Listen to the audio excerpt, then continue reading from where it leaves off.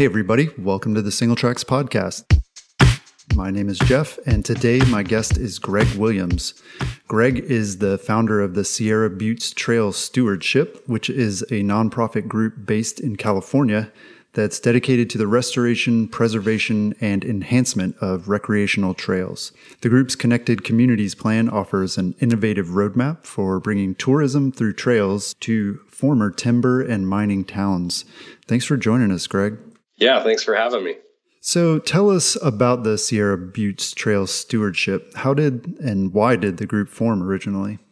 Well, yeah, I had, since the early 90s, I'd been doing mountain bike tours in the town of Downieville, and then started an event called the Coyote Classic in 1995 that is now called the Downieville Classic. And one of the draws to Downieville was just, this trail system that was left over from the gold mining era. Mm-hmm. Lots of these trails, went up into the river canyons and accessed remote mines and very rugged. And so I started, running this tour company, had a little bike shop in town. I had this mountain bike festival. And then our national forest, the Tahoe National Forest, lost their funding for trails. And so, it's hard to attract people and promote a town when your trails are falling apart. So yeah, we formed a partnership with our local district of the forest and got our nonprofit status. And really it was, we've been doing some trail work and having an annual work party that started with probably around, 10 people and then it grew to 20, and we were getting, for this annual work day, like upwards of 75 people. And we didn't have enough tools to support it. So it was it's great. You don't want to just put beers in everybody's hands when they show up. You want to put a tool in their hands. So right. That was kind of the real catalyst of let's get our nonprofit status and let's try and get some grants to be able to support the tools that we needed and to be a strong partner with our local district of the forest. Interesting. When you say the forest had no funding for trails, I mean, you mean literally they had $0 allocated at some point? Yeah. I mean, they went from having, a full-time trail crew on the district and being able to hire contractors for different jobs to really it got, down to there was just one person in recreation. And so, you can imagine in the Northern Sierra, after a big winter, there's a lot of deadfall. Mm-hmm. And then as these trails became more and more popular with more traffic on them, there's wear and tear. And so, it really got to the point where in the spring trying to do the log out, we needed support. We needed help. The forest couldn't do it. And so, that's kind of what you do when you live and care about a place, Mm-hmm. You figure it out, you take care of it. And so, that was the foundation of it. Yeah, that's really cool. And obviously, I mean, the Downieville Classic is super well known now. This will be 25 years then, I guess, right? Yeah, this will be the 25-year anniversary in August, which is kind of hard to believe. My wife Heather and I, we started this event and really had no clue the first year. We didn't even have a timer. We hired Norba and we're like, all right, those guys have it all figured out. And the Norba official got there and he was like, oh, shit, you guys have no timing. You have no clue of what's going on. But yeah, we stuck with it. And now, it's world famous, host the All Mountain World Championships. And it's a big fun party. And Downieville, really those businesses rely on it. So yeah. That's super cool. So why is this region with Downieville and a bunch of other small towns that I'm sure we'll talk about, why is that area known as the Lost Sierra? Well, it's kind of a phrase that we didn't start, but we definitely kind of clamored towards. In the 1800s, there was a mail route that came through Downieville and went north up towards the town of Quincy. And it was called the Lost Sierra Mail Route. And I think a lot of it had to do with the mailman getting lost several times. But, he had to ski on longboard skis and make it across the Sierra. So we thought it was, pretty appropriate title for our region, which is kind of a big empty space that's predominantly all national forest. And people come there to kind of get lost, and at the same time find themselves. So Yeah, that's a really cool name. And yeah, it does seem to describe what it's sort of become, even though it is like a historical name. So what makes this area such a draw for recreation, in your opinion? I mean, I'd like to think it's one of the most beautiful places on earth. It's been my heritage is from here, from Miwok Indians, and then on my mom's side, Eastern Sierra ranchers. I love this place, and I see the effect that it has on people when they come visit it. Like these wild rivers. We're at the headwaters of what's called the Feather River, which delivers about 65% of clean drinking water to all of California. Wow. And we're north of Interstate 80 and Tahoe and Truckee, which, those areas are beautiful, but there's a lot of people there. There's a lot of, a lot of use, and you come north up here and you just get into these big alpine valleys and river canyons and mountain peaks that are pretty empty still. So I think that's the appeal, is just big open spaces. And again, some of the best trails in the world that were left here from the gold rush. And then for us being able to kind of take those same characteristics and apply them into our own trail building. Yeah. What's the mountain bike season like there? I imagine you get a lot of snow in the winter. Well, typically, which we haven't had a typical winter in quite a while. Like last year was one of our biggest on record. This year, we're riding up elevations of like 6,000 feet. Expecting a pretty good storm this weekend, but typically the season, like in Downeyville, is May through November, and then as we expand kind of our trail building and the regions we work in, we try and look at how do we extend kind of that shoulder season and put trails in places where they're south facing, a little lower elevation, mainly so that the towns can have a little more tourism happening. Yeah, that's interesting. Really strategic. And yeah, something I guess a lot of trail users wouldn't really think about, but yeah, it makes a lot of sense. So tell us a little bit about what the SBTS has been able to accomplish over the years. Yeah, we started in 2003 really as our nonprofit. And, in that time, we've completed, like around 115 trail projects. We've built almost 93 miles of trail, which we have another like 60 miles of trail that's gone through the environmental process. So NEPA. Oh, cool. That's shovel ready and ready to be built. We've maintained close to 1,200 miles of trail on national forests. And then we've contributed 90,000 plus hours of volunteer labor on the forest. So pretty good for, a little nonprofit in a town of less than a couple hundred. Last year was a pretty big year for us. We maintained 211 miles of trail. We built 8 miles of trail. And like I said, we planned out and went through the NEPA process for nearly 60 miles of brand new trail. Wow. Well, yeah, you mentioned all the volunteers and volunteer labor that you have, but today the group also employs dozens of full and part-time staff members.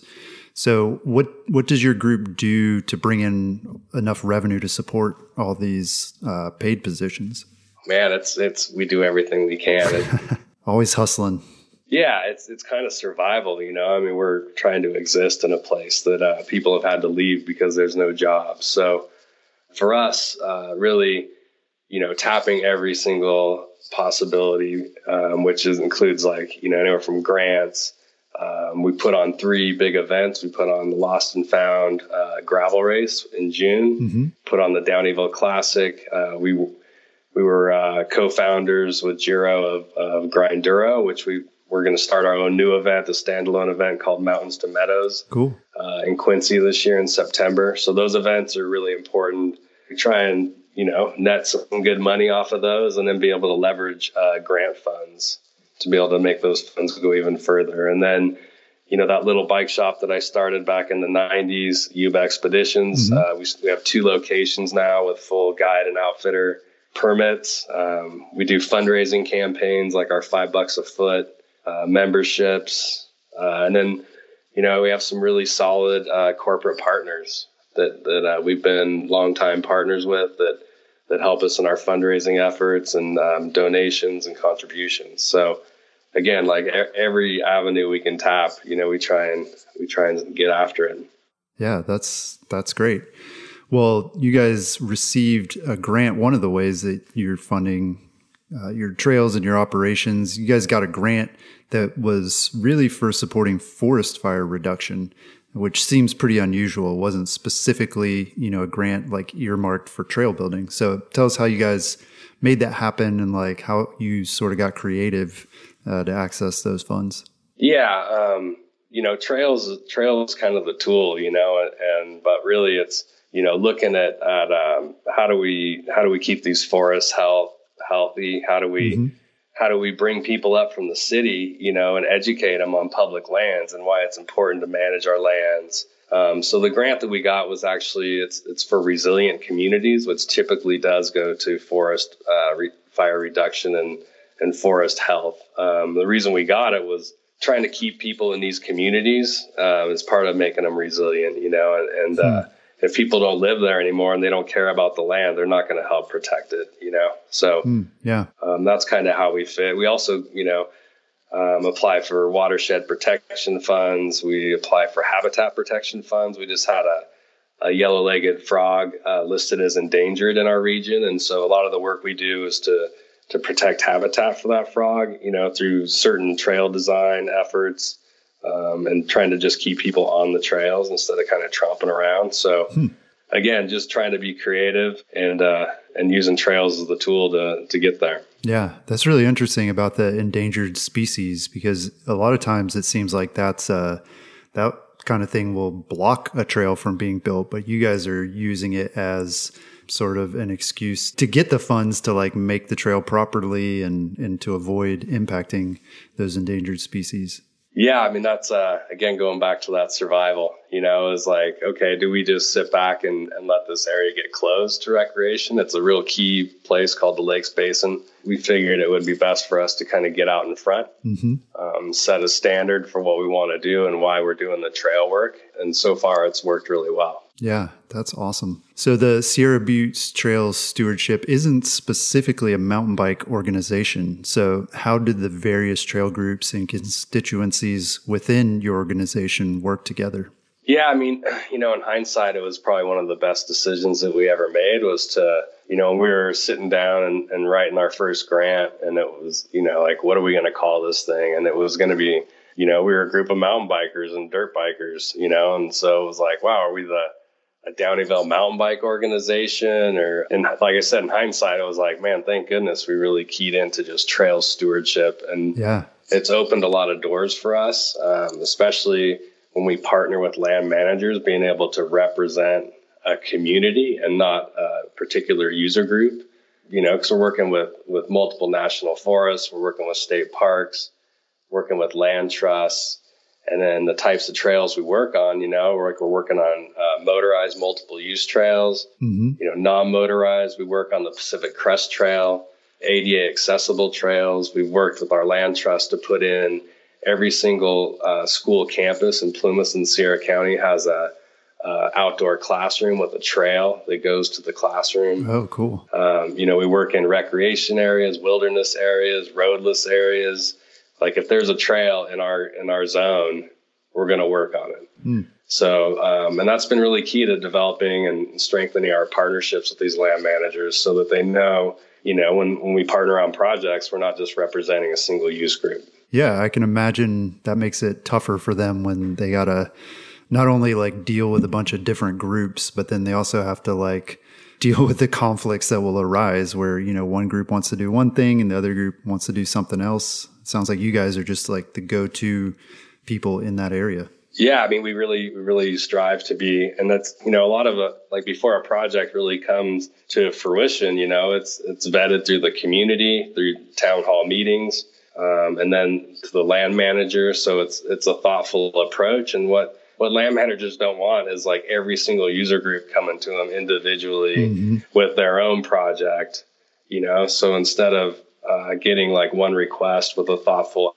outline of like, hey, here's what we want to do in the next 5 years. It's going to represent the community, having every single use group come to them with their own project. And then they're frustrated that the land manager can't make those happen. So it's been a really solid approach, and approach that I encourage other communities to use, is to really represent your community, and be thoughtful when you deal with these land managers, because they're tapped for time. They have, their funding is cut. So how do you maximize their efforts and make sure that they're successful as well?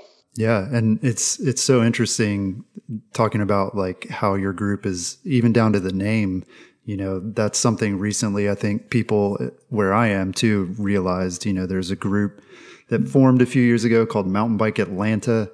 And within like less than a year, they were like, shoot, we should have just called it like Trails Atlanta, because, there is that, like, as soon as you say like, this is our group, this is our goal, then there's going to be people on the other side that are going to say, well, wait a minute, like, what about what we're trying to do? And yeah, it just seems a lot better if you from the start say like, we all have the same goal here, which is trails and giving people access. Yeah. And I mean, some of my favorite projects were when, we were working on like the Pacific Crest Trail, and, there's like a group of dirt bikers like digging right next to a group of hikers that, people show up on a work party. You don't know how they choose to recreate, there's no, people aren't showing up in their moto boots. And so it breaks down the barriers, when people are all like, hey, we just care about this place. We want to make sure that this trail is in good shape, and then after they do a work day and they're, we're barbecuing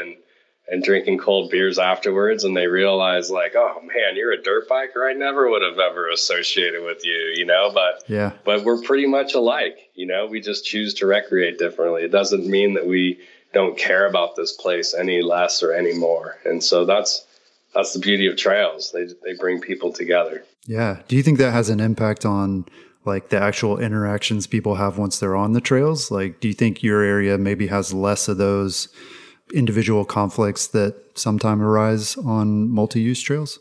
I think 100%. I mean, not just because multiple user groups are working together, but also just the whole idea of like getting the community together to work on a project. People take pride and ownership of it, and then when there's visitors, that come, they maybe they don't necessarily know how to behave, but there's a good example for them. Like everybody that's out there is kind of like looking out for each other. And it's a great way to build a community around a trail project. Yeah, that's really cool. So you kind of hinted at some of the economic reasons for developing trails and for, supporting these local communities. What kind of data are you aware of that sort of backs the connection between trails and tourism dollars? Like, are communities ever skeptical when you pitch this to say like, I don't believe it, or like, show me an example? Yeah, I mean, I think for sure in the beginning, it's like, oh, trails are going to do all these things for us. They're going to bring tourists. They're going to bring jobs. And, not like until recently, when Outdoor Industry Association started putting out their economic impact reports, and the Bureau of Economic Analysis started putting out some numbers, it was really kind of just honestly like from being in Downeyville and watching that town go from a mining town to a timber town to a nothing town that they got some mountain biking. I watched some of those businesses like be able to hang on, in a time when they wouldn't have otherwise. So there was always kind of that example of like, well, look at Downeyville, but now to be able to really show kind of these national numbers and seeing, outdoor recreation being kind of the super sector, right below like hospital care and insurance. Yeah, wow. And then, seeing trail sports as being a $201 billion a year industry. It certainly helps, when we talk to our district supervisors and our congressmen, they're aware of it. They understand. And for us, we put together our own survey that we conducted just last year that really just kind of like locked in our idea of like how important trails are to people that live in our community, like how high they rate having access to that public lands. The information's there and it's super solid. And the great thing is that outdoor recreation is a bigger industry than mining and logging. Yeah. And it's more sustainable. And when your counties are made up primarily of all public lands, national forests, like that's where the jobs can come from. You're not gonna fire up an old mine again. Those days are done. So how do we move forward as a community and create jobs and start to attract those working families back. Yeah. Well, obviously, some of the jobs that are connected with tourism are going to be different from the jobs, say, in mining and timber that were lost. So how have you seen this transition play out in communities like Downieville? Yeah, I mean, I think there's a few different job sources. There's entrepreneurial opportunities, being able to have a service industry business for yourself or to work at a service industry business. What I've kind of enjoyed watching the most is, our counties, there's a lot of Forest Service presence. There's county jobs.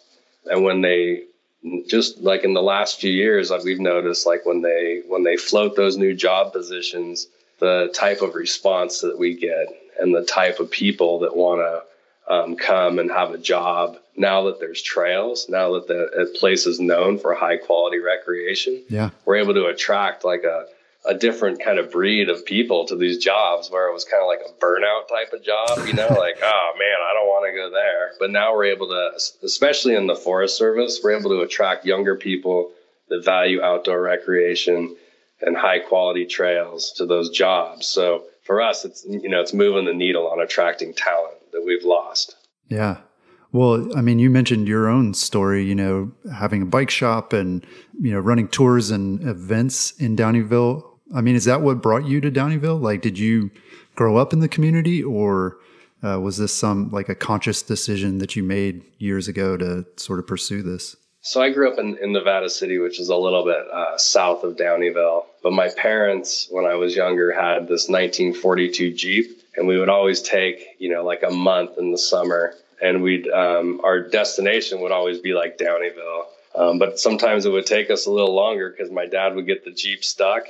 And like my mom said, one time we spent 10 days in the same spot waiting for somebody to come and help us get out of there.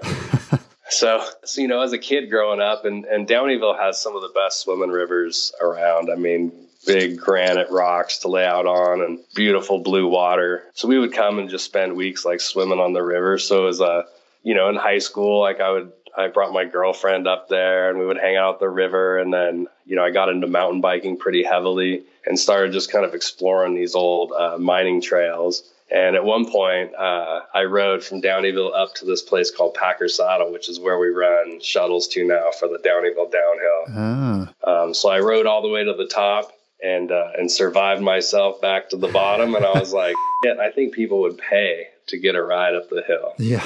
And so in a couple of months, I got this credit card in the mail, and it was like, you're pre-approved for $10,000. I was like, I think, so basically I went, put a down payment on a van, got a roof rack, and started bringing people up to Downieville. And then it was pretty much confirmed, like this could work, and just basically poured everything I had into trying to make this business happen. Yeah, that's awesome. That's a great story. As mountain bikers, we know that we bring tourism dollars. Like we've been told this, we use this argument in our own communities all the time. We need more trails. It's going to help bring tourism and build the economy. But what are like specific ways that we as mountain bikers and visitors to these communities, what are the ways that we can give back beyond just, spending a few bucks on gas and a post-ride beer? Like, is that enough to sustain a community like this? I mean, I think that goes a long ways. One thing, just from my experience and with the stewardship, is having people volunteer their time, to help on the trails. Like, in Downieville, there's less than 100 full-time residents, but you look at the amount of work we've gotten done. It's not, there's some locals that do help, but it's from people that visit this place, that care about this place, that, that are willing to dig for it and willing to, to donate their money into projects and make this place happen. So, if you really care about a place, there's ways to contribute beyond just visiting and buying a beer and a sandwich. So, and oftentimes it's through organizations like ours, where we empower people to get involved and to care about a place. And it seems like too, I guess participating in events as well can be helpful in terms of your funding for your group. And yeah, it seems like another really easy one for people to do. Yeah. And for us, honestly, we don't focus super heavily on people becoming members. Mm-hmm. It's like we'd love for them to become members. but people contribute in all these different ways. And like, you know, again, like you just said, like signing up for our events, you know, that helps us a bunch. Like riding one of our shuttles, taking one of our tours. Those are all ways that you can contribute. And so we don't get too hung up on like forcing people to be members and go super heavy with join us that way, you know, because there's several different opportunities that you can contribute, like through your labor, through, again, like, you know, signing up for one of our events. Yeah, that's cool. So tell us about your Connected Communities plan. It sounds like that's a big initiative you guys are kind of in the middle of, or maybe toward the starting end. Tell us how that's supposed to work. Yeah, so this idea, you know, it really came out of, you know, we're really good at completing individual projects. As we've kind of moved into different forests throughout the Lost Sierra region, communities, we're watching them, you know, go through a similar to what Downieville did, you know, the loss of jobs because those jobs were either timber or mining. So just a lot of struggling communities throughout our region, and people like, hey, why not us? Like, can you help us? Yeah. You know? And so we kind of just like printed out this really big map of our region and some like got some Post-it notes and started just writing notes like, wow, what about this town? Oh, check this place out, you know, and had like half of a plan. And then I went to this summit called Mountain Ventures in Mammoth as a speaker, and I pitched this idea. And the group was a member of Sierra Nevada Conservancies, which is who we just got this grant through, who stood up and was like, I want in on that. I want to help fund it. Wow. And it was like, oh man, all right. Well, I guess it's time to like get a real plan together. And so we worked with the Sierra Nevada Conservancy for about 8 months on what this Connected Communities project would mean. And then their board approved funding this project, which looks to ultimately connect 15 communities. The majority of them are all severely disadvantaged. So when you're severely disadvantaged, like your median household income is less than 60%. So the whole idea here is to use trails as a tool for economic development. Like how do we bring some pride back into these regions and some prosperity and some new identity through world-class trails? So that's kind of where we're at. We're waiting for that agreement to be finalized, and then we really start by having town hall meetings in each of these towns. And the whole idea here is that this plan comes from the community, from the bottom up. It's not a plan that the Forest Service comes to the community with. So I think it's going to be a lot more powerful because it is the people's plan. Yeah. You know, and the timing is perfect right now. We have our 3 forests are updating their forest land and resource management plans, which basically provide direction to the forest. These plans in each of those forests is nearly 30 years old and has there's no talk of trails or recreation. It's all mining, timber, and grazing. Wow. So the time is right on that. And then the National Forest, the National Strategy for Sustainable Trail Systems, it identifies this need to inventory, plan, and maintain trails through partnerships. And then there's also this 10-year Sustainable Trail Stewardship Challenge, which specifically identifies the need to complete trails master plans on each forest. So, you know, the timing's right and the momentum's here. And for us, like being severely disadvantaged counties that are, you know, losing population and losing jobs, it's kind of like the time is right. Yeah, that's great. So how does this Connected Communities plan make the Sierras a place where people want to live and thrive again? I mean, I imagine the trails are a big help, and that's kind of the first step, but like, are there other pieces to that is part of that plan? Or do you just kind of like, we'll do the trails and like the rest will take care of itself? Yeah, I mean, it's not going to solve all our problems, you know? Yeah. But what it's going to do is it's going to put these places on the map. It's going to open, once we have this trails master plan together too, like these individual communities can use that trails master plan for community planning. You know, like right now they don't have a plan to engage the Forest Service.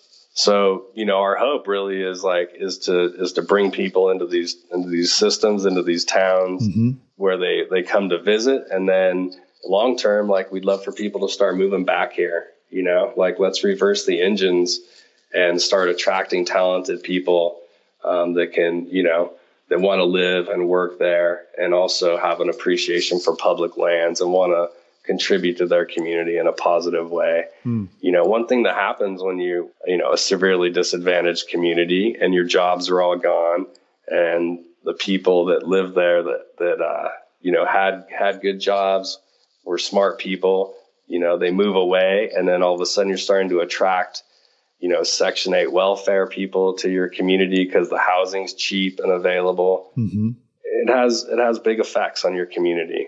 Yeah. The identity of your community, the pride of your community. So trying to restore that here is part of this plan. Yeah.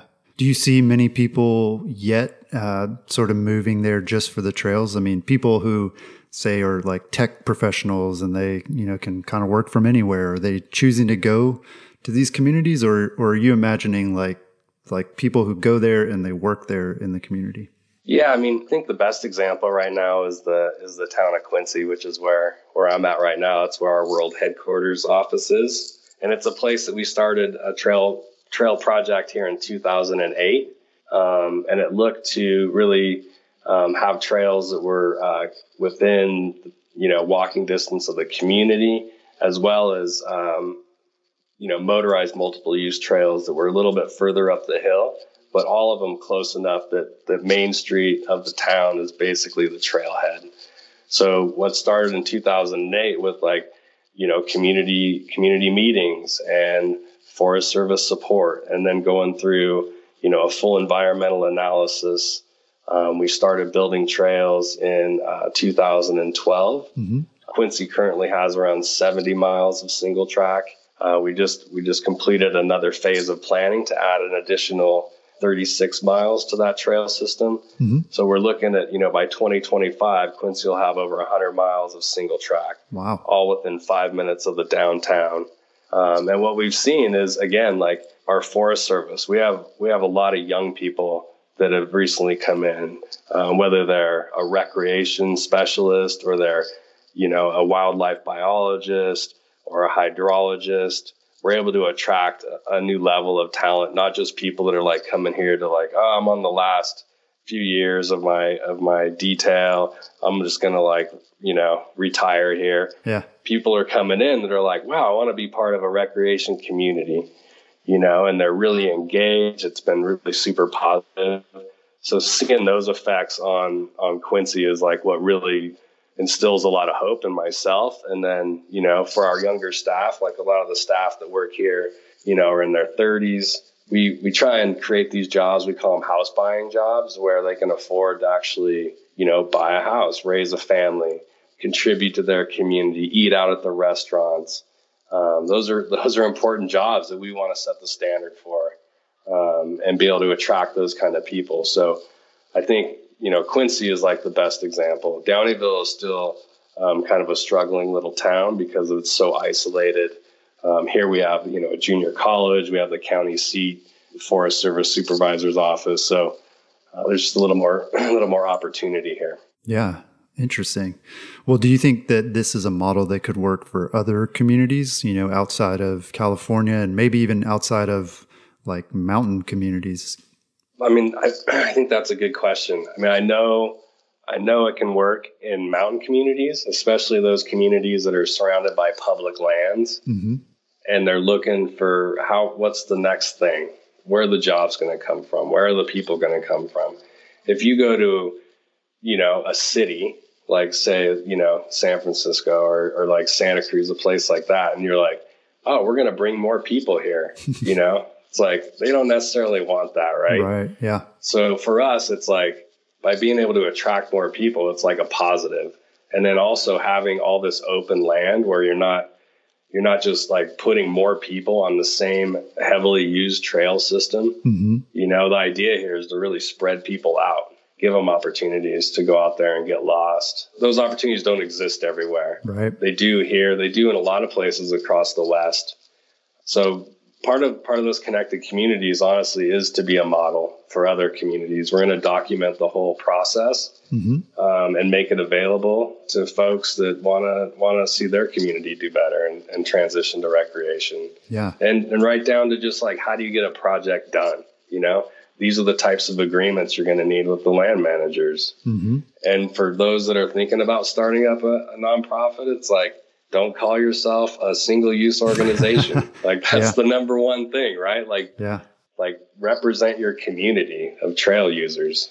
Yeah, that's great. Well, are there any communities that you've looked at that are maybe, a few years ahead of where the Lost Sierra is? Or do you feel like you guys are kind of trailblazing? I mean, you've been at it for 25 years now, so I'm sure back then there weren't a lot, but who's sort of doing a good job in other parts of the world? There's a lot of organizations that are doing a great job. That, again, it's like, it depends on like the makeup of your community, and how you get things done. I mean, for us, like, I feel like there's models that we can look at, like, for certain aspects of what we're trying to do.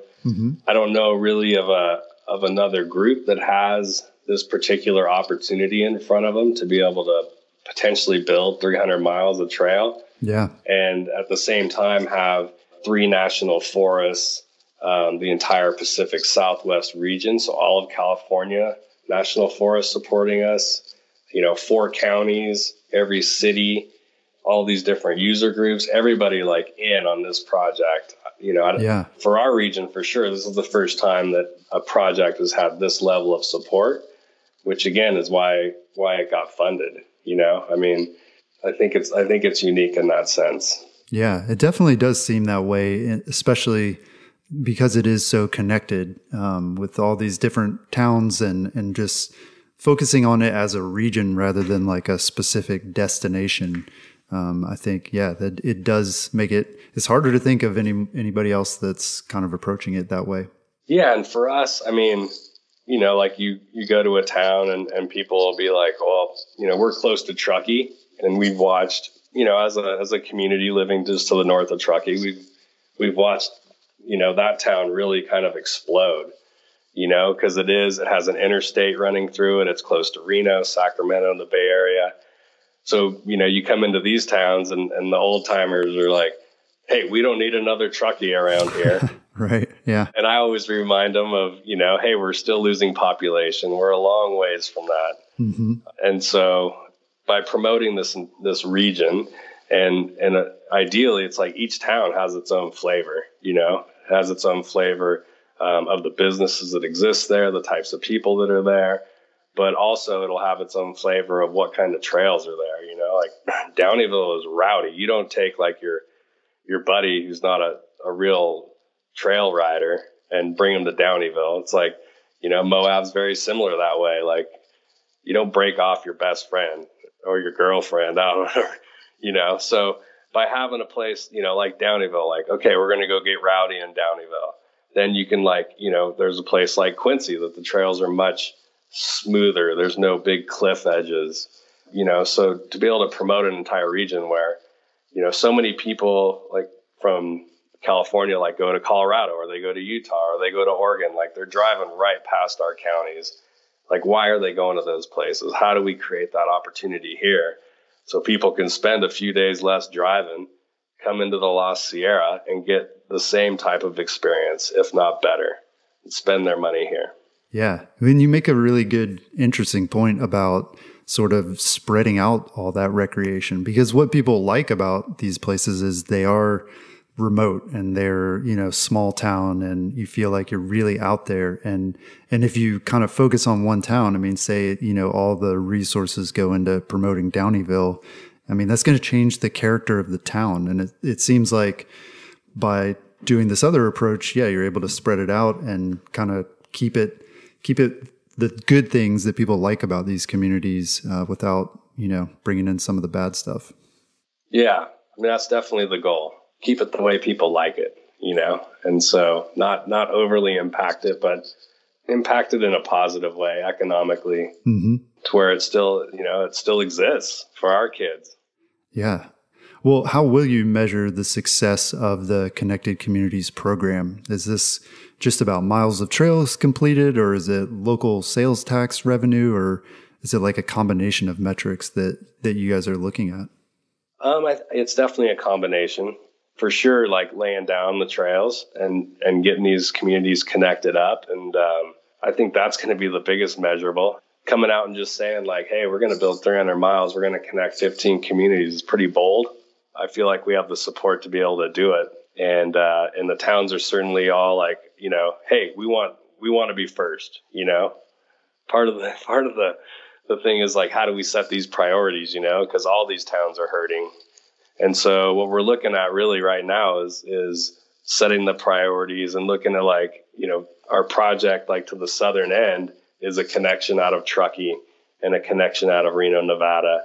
So like, you know, realistically, it's like that should probably be like some of the first focus is like getting people out of those population bases, you know, where they have expendable income and getting them into the Lost Sierra region and moving them through, you know, in that sense. So, yeah, that's really awesome. Well, thanks, Greg, for talking with us. I know I learned a ton, and it seems like this is a really awesome model that a lot of other communities can look at and find success with. So thanks for joining us. Yeah, thanks for having me. I look forward to more mountain towns bringing trails to their community through this. Yes, absolutely. Well, you can learn more about the Sierra Buttes Trail Stewardship at sierratrails.org, where you can also find out information about what they're doing and how you can help out as well. That's all we've got this week. We'll talk to you again next week.